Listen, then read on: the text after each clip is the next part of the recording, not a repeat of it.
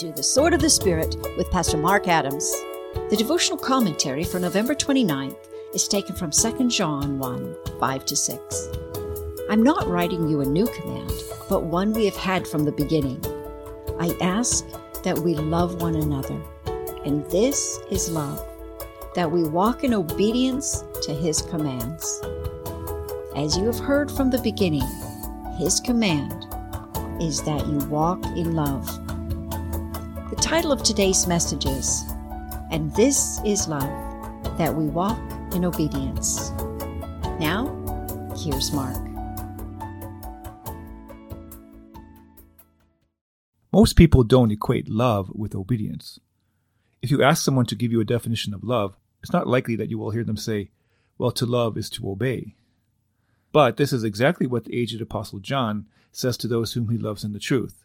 He says, "And this is love, that we walk in obedience to His commands."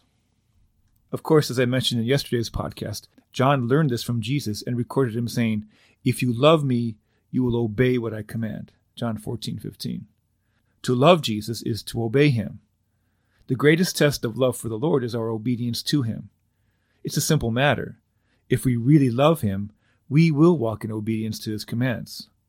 If we fail to walk according to His commands, it shows that at some point and at some level, our love for Him has not yet been made complete. Abraham showed his love for the Lord by his obedience to offer up his only son as a sacrifice. Joseph showed his love for the Lord by refusing to be enticed by Potiphar's wife. Daniel showed his love for the Lord by continuing to pray to the God of Israel despite being threatened with death. And Jesus went to the cross, not only because He loved us, but because He loved the Father and would walk in obedience to His command. Children who love their parents obey them. Soldiers who love their country will go to their death to prove their loyalty. Even dogs who are devoted to their masters will show that devotion through their obedience. If we want to demonstrate our love for the Lord, we will walk in obedience to His commands. True obedience flows out of our love for God and for Jesus. That's the only way it really works. And obedience is not love if it's grudgingly given. It's not even obedience, really. And obedience to the Lord will never be complicated by the possibility that the obedience might not lead to righteousness. Our obedience to the Lord always leads to righteousness. So let's get practical here. What does He command? That we love one another.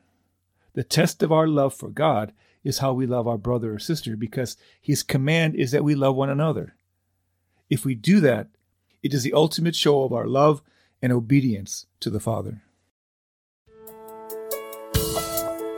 Thanks for joining us for today's Sword of the Spirit. We hope that you've been blessed and built up in your faith.